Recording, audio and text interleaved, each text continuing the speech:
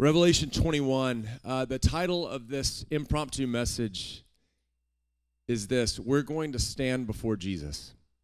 Subtitle: I want to be a God chaser. We're going to stand before Jesus. I want to be a God chaser. We've been in a series entitled Vision for Eternity, and my heart's desire in preaching this series is when Revelation 21 comes into light, there is this unbelievable reality of standing before the creator of the universe, the king of the world. And we're given this glimpse into the ultimate reality. And so when we come into a year like 2020 and it bleeds into 2021, and I see Christians so shaken. I even listen to podcasts, and I'm listening to Bible teachers and talking about just how shaken they are and how much disequilibrium. I don't even know if that's a word, but how much the church got shaken by a pandemic. It concerns me that we live in such a temporal mindset instead of an eternal view. And I believe that God wants you to live unshakable. I'm not saying it's been an easy year, but what I am saying is that I believe we as the church have lost sight of our eternal destination, and we've lost sight of intimacy with Jesus, and we've created this American Christianity. Like, if you notice in American Christianity, it really teaches us more to be successful entrepreneurs than suffering servants. Like, we've been more focused on how to have a comfortable life of accumulation than we have been in our lives actually looking like Jesus. And so I've wanted to unpack that for you, and I want to just give you the great news of Revelation 21 that's still unshakable in the midst of so much that's gone on, from a pandemic to a recession to incredible racial pain to incredible division between political parties, from death to school shutting down to sports shutting down. I mean, the world has changed as we know it, but our end destination has not changed. In fact, I hope it's becoming more clear to you than ever before. So I love when we open up Revelation 21, it says this: Then I saw a new heaven and a new earth. Let me just remind you when you see that scripture, so please be with me in Revelation 21. Everyone open your Bibles to it. Since we don't have it on the screen, please get it in front of you. If you don't have a phone or a Bible, why don't you raise your hand? We'll bring you a Bible. Does anyone need a Bible? Anyone need a paper Bible? Raise your hand. Everyone have something? We're all good? Okay, good. Revelation 21, I'm reading from the NIV. Then I saw a new heaven and a new earth. What does that mean? It means that we know from the book of Peter that the old earth has passed away, that everything, both heavens and earth, has been, the original ones have passed away. It says, for the first heaven and the first earth had passed away, and there was no longer any sea. I saw the holy city, the new Jerusalem, coming down out of heaven from God, prepared as a bride, beautifully dressed for her husband.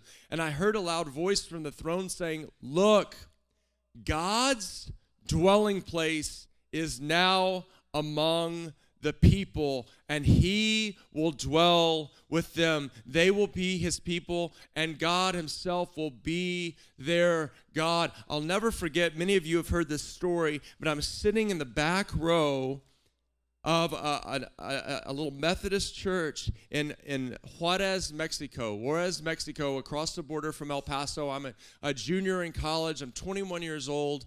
And I have gone on this mission trip with this radical college group, much like ours here at this church. I can't believe that that's what I've done on spring break. I had the opportunity to go to Vail, Colorado to go on a ski trip, and now I'm in a dusty border town where there's all kinds of poverty and violence. I'm thinking, what in the world have I done? I'm sitting on the very back row of the church. Beware, back rows are dangerous because God sees you still.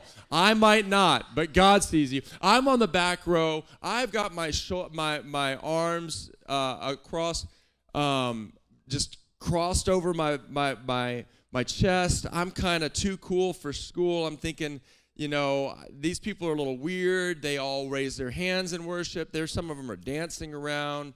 And I'm hearing this message about absolute surrender, about brokenness, about fully giving our lives to Jesus. And I'm just thinking like, man, I want that, but I don't want to look weird. I don't know if you've ever had that thought before. Like I was coming into a charismatic church for the first time. I've told you guys many times, I grew up in a very traditional church. We were the frozen chosen. And so I didn't want to appear weird. And hey guys, if there's any way to just stop working on the screens, because this thing's just going off and on to me, and I just want to focus. So I know y'all are just doing your job, but I'm like, whoa. So I'm hearing this message about getting everything from Jesus, like running after him with all your heart. And I'm hearing about how God is moving around the world and how it's not just the wise, the learned, it's not the educated and the wealthy, but that God is using, oh, you're such a blessing, Dylan. She's like been running around the whole place. I've just seen her like scurrying around the whole morning. So thank you so much. Amen. We can give her a hand. She just disconnected it for me so it wouldn't be flashing at me. One time I was preaching, guys. It was like one of the most distracting days ever. And so the babies were crying. That's not that abnormal. So I'm used to babies crying. But then these lights started going off like a strobe light on me. I felt like John Travolta. It was crazy. So anyway, you being prepared to preach outside in a tent, that is crazy. I'm sitting on the back row, and I'm hearing about God moving, and I'm hearing about the miracle working power of God. But there was just something in me that wanted to preserve my dignity. There's something in me that wanted to put my best foot forward. And so I'm hearing about how God is moving. I'm hearing about the power of the Holy Spirit. I'm hearing about signs and wonders. I'm hearing about this, and I'm just thinking that, Lord, I don't want the gifts of the Spirit. Like, that's weird, like visions and whoa, people speaking in tongues and all these different things. But God, if you're moving on earth, like Jesus, this whole religion thing didn't do it for me. Like, I grew up in a church, and we weren't just the frozen chosen. Like, I wore a suit to church, and I'm not even against suits. But what I'm saying is, it was so just religious, and man, I was made for something more. Like I've always been like this carpe diem person, like seize the day. And so coming to church and it being the most boring hour of the week, that just didn't work for me.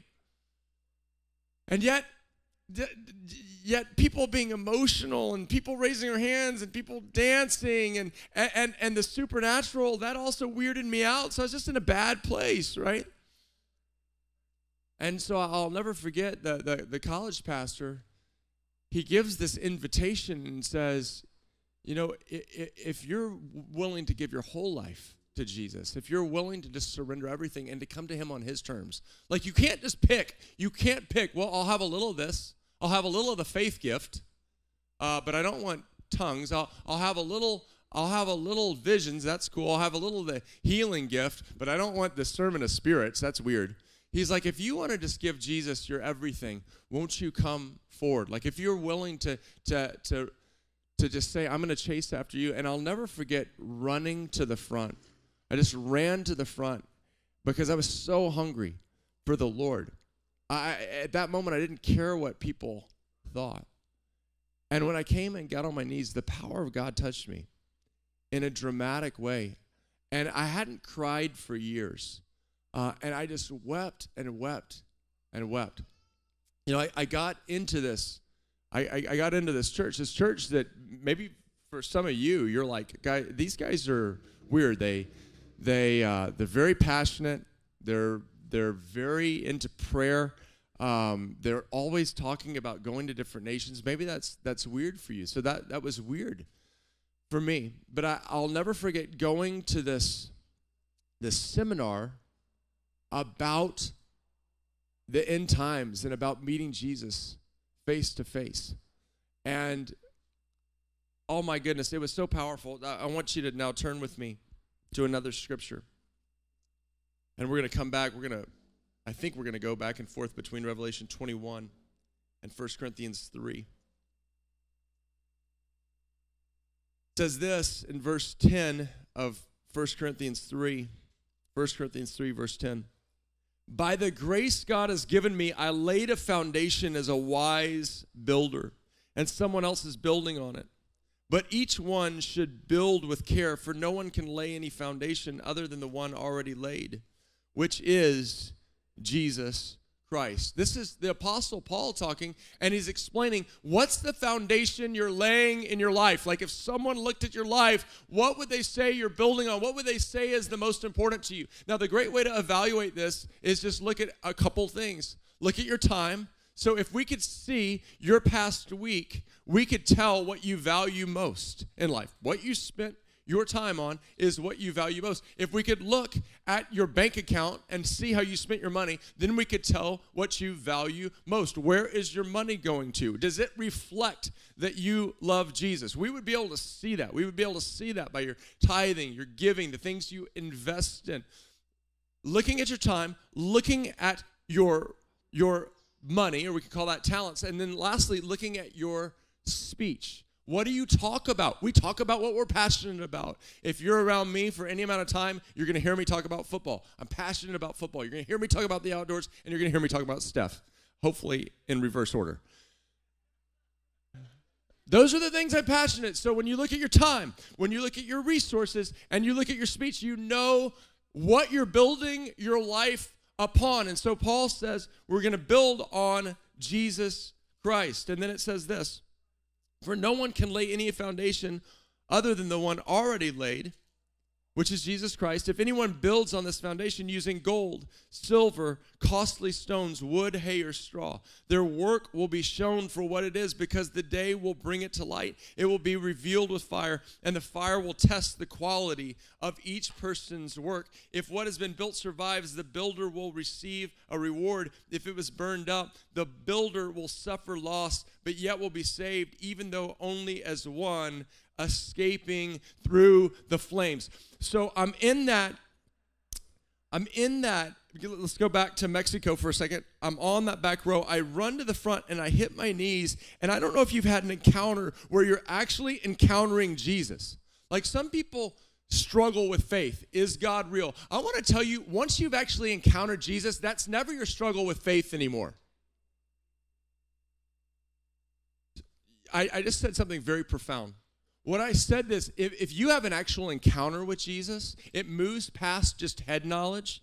See, so many people in the American church, their relationship with God is all head knowledge. They basically go and learn. They basically go and learn some truths. But do you know that the truth of God is to lead you to an encounter with God? For example, if I wrote a letter to my wife, Stephanie, I want her to read that, and hopefully it will touch her heart. But hopefully when I show up and say, can we go out on a date, she won't say, no, that's okay, I already have your letter.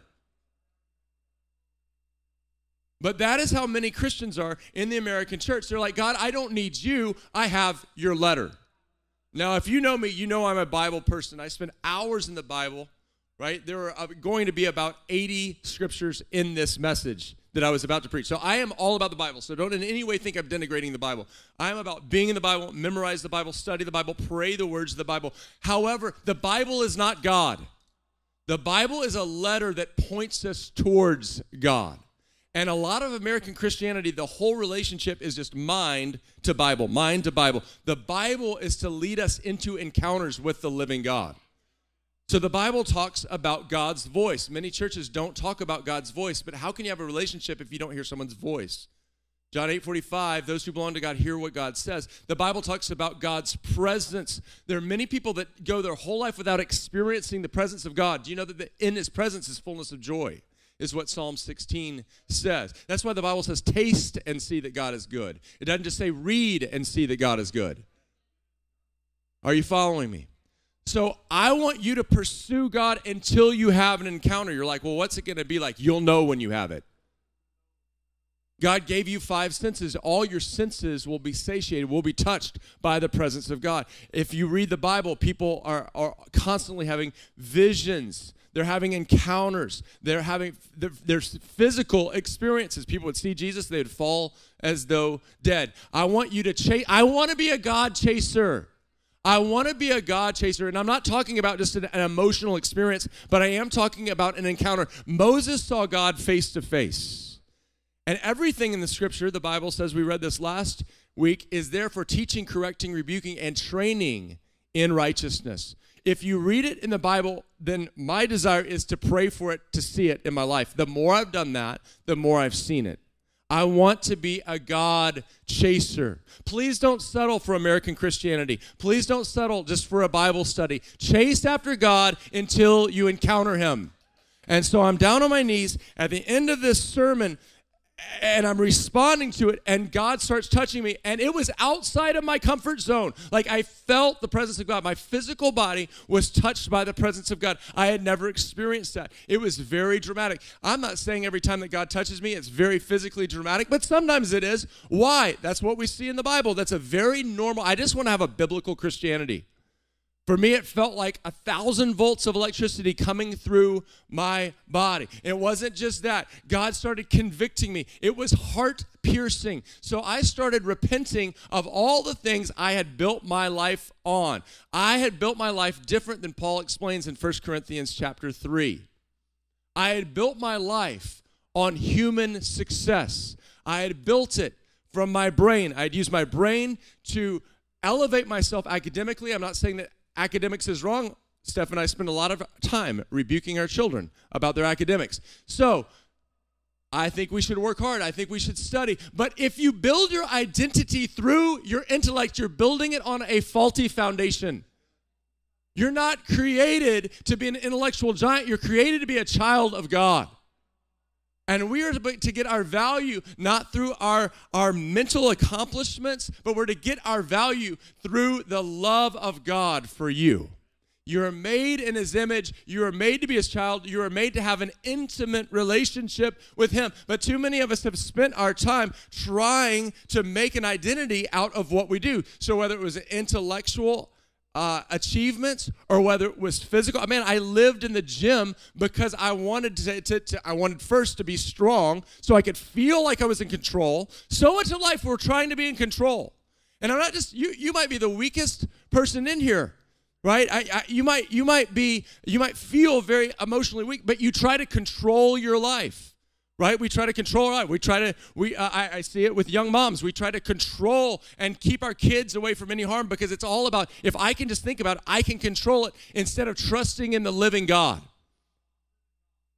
So it was about my intellect. It was about my strength. It was about my looks. It was about trying to look a certain way and dress a certain way and present myself a certain way. And so I'm down on my knees and I am just being convicted because I realize I built on a foundation of earthly strength and success instead of intimacy with God and having my identity formed and shaped by being a beloved child of the Father. Are you following me? So I just started weeping. It was a crazy experience I was having because the power of God was touching my body. The presence of God was overwhelming me. And the emotions I was experiencing through the conviction. I hadn't cried in years, but I was just becoming undone.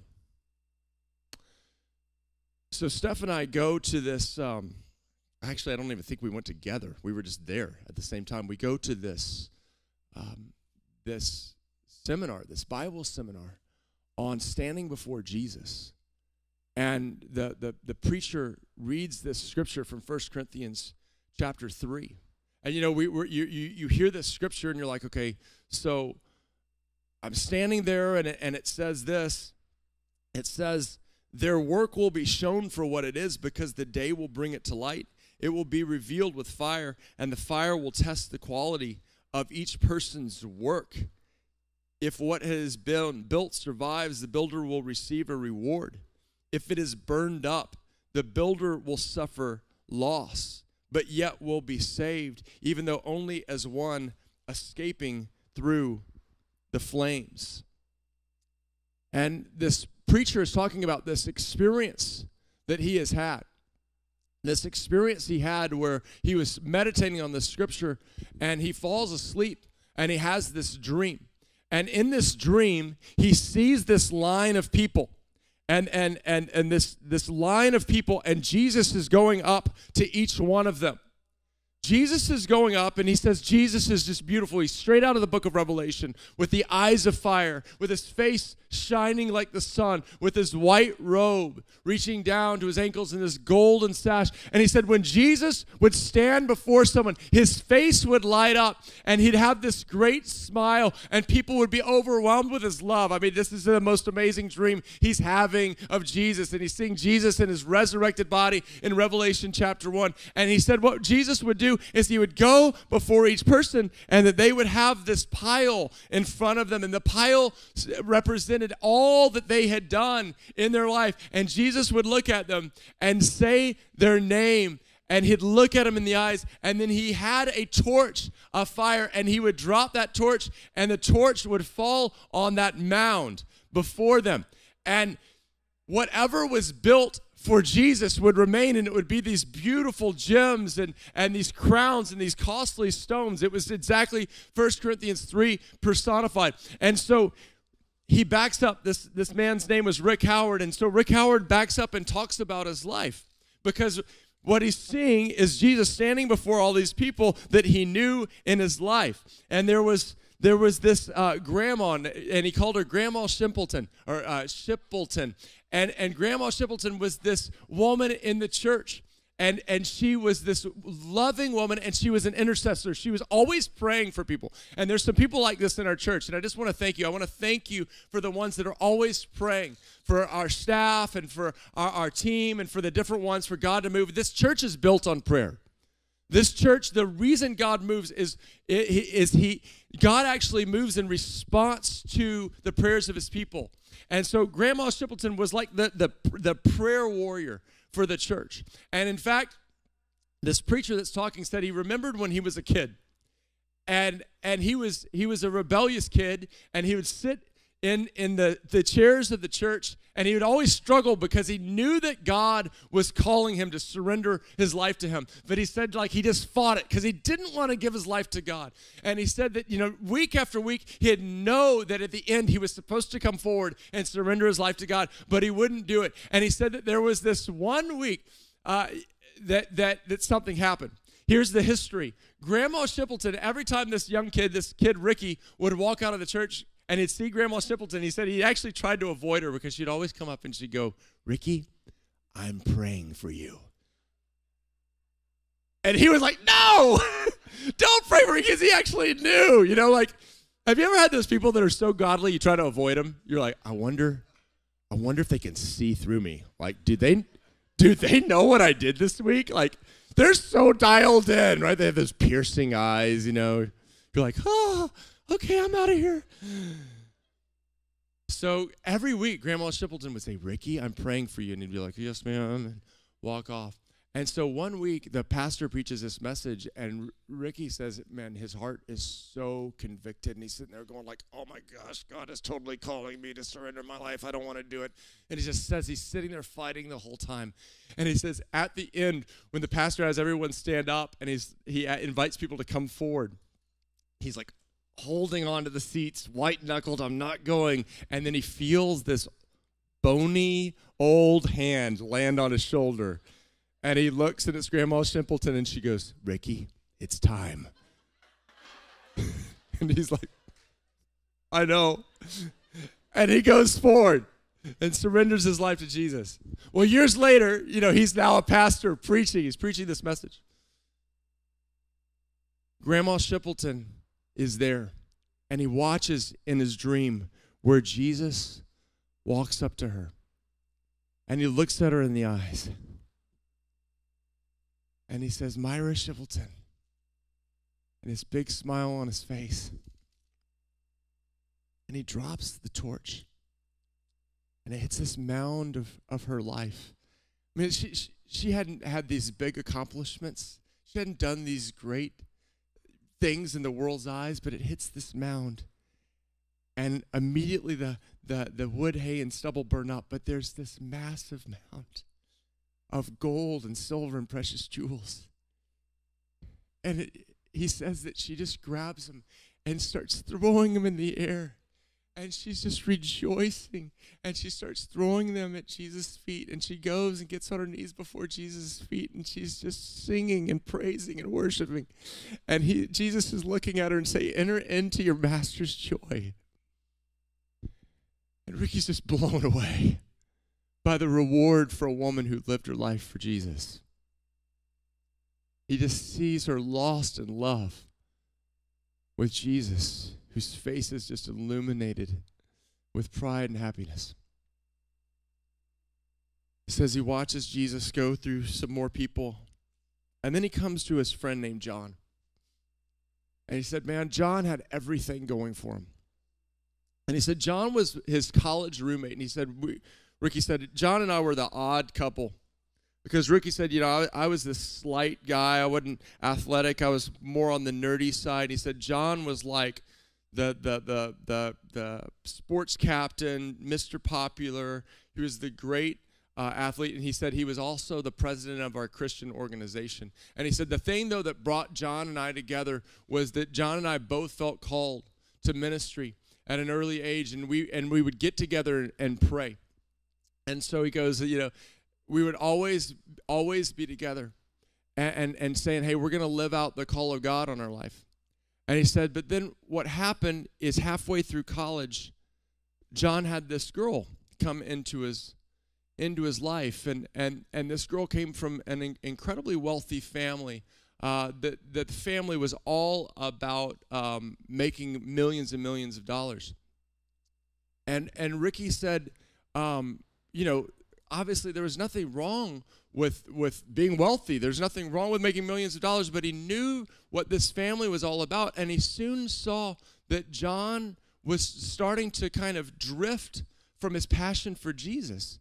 And Ricky said one day he built up the courage, because John's much bigger and just kind of much more of a winsome leader guy. But Ricky went up to John and said, John, I just need to challenge you on your relationship with Shannon. Like, is this really God's best? And John said, Ricky, don't worry. I know what I'm doing. And he said soon what he saw was that John was courted by Shannon's father to actually leave the ministry world that John was planning on and to go into this family business. And soon John wasn't showing up at the prayer meetings that he and Ricky were doing, and soon John was just hobnobbing in kind of the socially elite circles. And so Ricky comes again and goes, John, hey, are you sure that this is the best? Like, I'm seeing your life change. And John looks at Ricky and says, Ricky, don't worry. I know what I'm doing. And at the end of college, by then, Ricky's looking, and it's like John's spiritual life had died, and now John is just going full steam into this totally different world, this social elitism, and being kind of the heir apparent to Shannon's father's financial dynasty. And he's about to get married to him, and Ricky goes and says, John, do you remember when we were young and we committed to each other to never let ourselves walk away from the call of God on our life? I just have to challenge you and say, you're not doing what we cried at the altar together just saying, Jesus, we want to surrender our lives. But John, you're walking away from that. And John looks at him one more time and says, Ricky, enough. I know what I'm doing. And John went his way. And Ricky went his way. And now Ricky, he's seen the joy of Grandma Shimpleton in front of Jesus. But now he sees Jesus come and stand in front of John. And John is standing there with a very sober look, and he's standing in heaven in this line where Jesus is walking with this torch. And Jesus looks at him and says, John Smith. And he drops the torch on the works of John's life. And it burns. And it burns down to practically nothing. And he says, John hits the ground and just starts weeping and wailing in his dream. And Ricky is just horrified, and Ricky's brokenhearted as he's hearing this guttural cry as Jesus has done this. And then Jesus picks him up, picks John up, and holds him. You know, the scripture says in 1 Corinthians 3, it says this: if what has been built survives, the builder will receive a reward. If it's burned up, the builder will suffer loss, but yet will be saved. Please hear me today. What I'm not saying is that you earn your salvation. What I'm not saying is that you work your way into heaven. Salvation is a gift. The Bible says in John 3:16, for God so loved the world that he gave his only son, that whoever believes in him will not perish but have everlasting life. The Bible says it's by grace that you've been saved through faith, not by works, lest a man should boast. You are saved merely by calling on the name of the Lord Jesus. We talked about that last week. In the book of Luke, we saw a thief on the cross. He had only lived a life of sin from what we can tell in Scripture, but he called on Jesus, and Jesus said, today you'll be with me in paradise. I'm not talking about salvation here. The craziest sinner on earth, a murderer, an adulterer, a person who's created heinous crimes, if they call on the name of the Lord Jesus, they will be saved. It's by grace. But what I am talking about is living life in light of eternity to where you build on Jesus, the foundation of living for him. Because let me tell you, what you do for him, how you live for him, will be rewarded in eternity. And so when that torch fell on John's life, he wailed in agony of the way he had wasted his days and the way he had forfeited his call. Ricky says, then Jesus came and stood before him. And he looks at him and says, Rick Howard. He says, the eyes that looked at him, he'll never forget. They were eyes of deep compassion. He said that gaze was a gaze of knowing, feeling known like he had never felt in his whole life. And then he drops the torch, and Rick's heart is just pounding. What's going to happen? He drops the torch, and the torch is falling. And right as it comes to the mound, he wakes up. And he's gasping. He'd spend the rest of his life preaching on the judgment seat of Christ.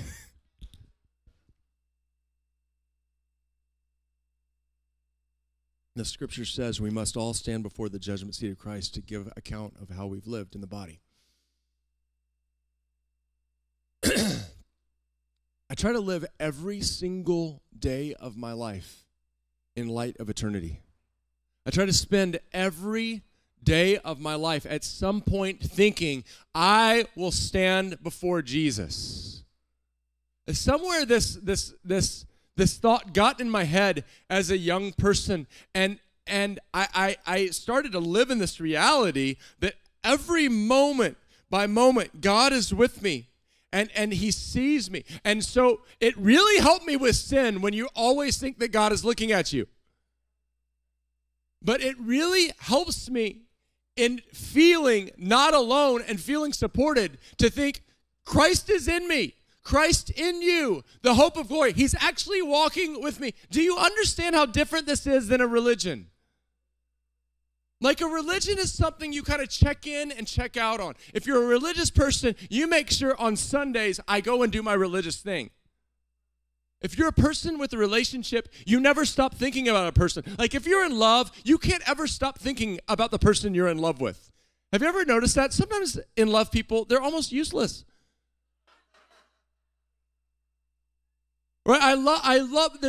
There two people on my staff are engaged right now, and I noticed they're forgetting some things. And if you're listening to me, I love you, and I'll be at both your weddings celebrating profusely. But it's like when you're about to get married, it's kind of always with you. You're always thinking about that. It's just always in this consciousness, like, oh my gosh, I belong to another. I'm about to be with that person. I'm gonna be on a honeymoon with this person.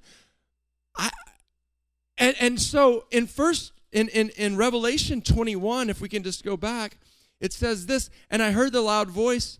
It says, I saw the holy city, the New Jerusalem, coming down out of heaven, prepared as a bride beautifully dressed for her husband. Let's move down to verse 9.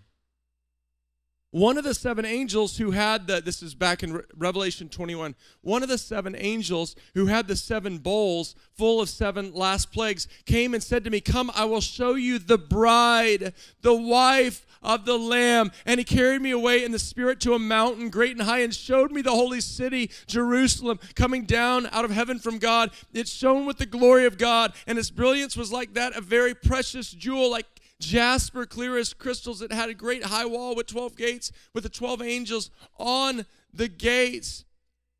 And then we go through this glorious city, this beautiful city that we're in. And later on, we read this. It says, blessed are those who are invited to the wedding supper of the Lamb. Do you understand at the end of your life, in the end of the created order, you'll stand before Jesus?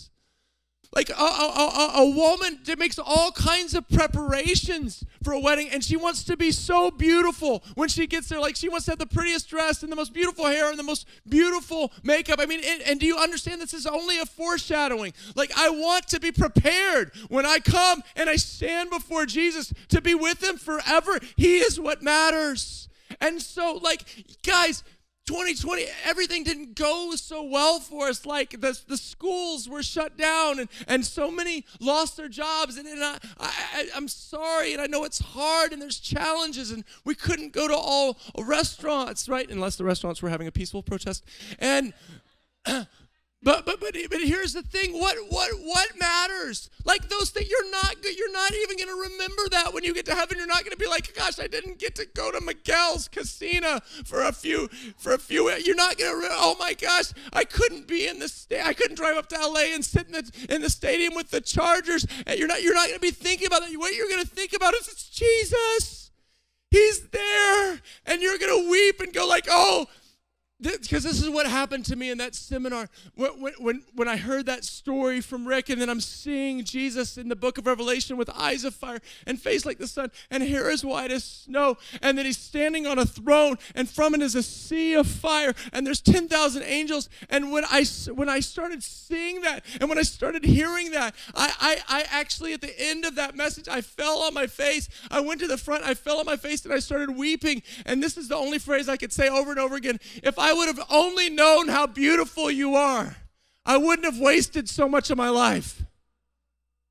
If I would have only known how beautiful you are, I wouldn't have wasted so much of my life. And that's what I'm pleading with you. Chase after Jesus until you have encounters with him. And when you have encounters with him, that words of that song, that old hymn, turn your eyes upon Jesus. Look full in his wonderful face, and the things of earth will grow strangely dim in the light of his glory and grace. When you start seeing Jesus, guys, everything else starts pale. It starts to pale in comparison, and you can get through. I just want to say, yeah, we might be coming out of COVID, or we might not. I don't know what the variants. I can't predict it. I don't know. But I can tell you, I don't think everything's going to just get easy again. And so if that's what you're living for, I think you're going to be disappointed. And you know what? I kind of hope it doesn't get easy again. Because I haven't been really impressed with how we as Christians are living. When I read this book, we don't look like the New Testament Christians. What did they do? They were more committed to loving than biting back the people that were hurting them. They were so in love with Jesus that they would sacrifice their lives to talk about Jesus. We can't even open up our mouths and tell people we're Christians now.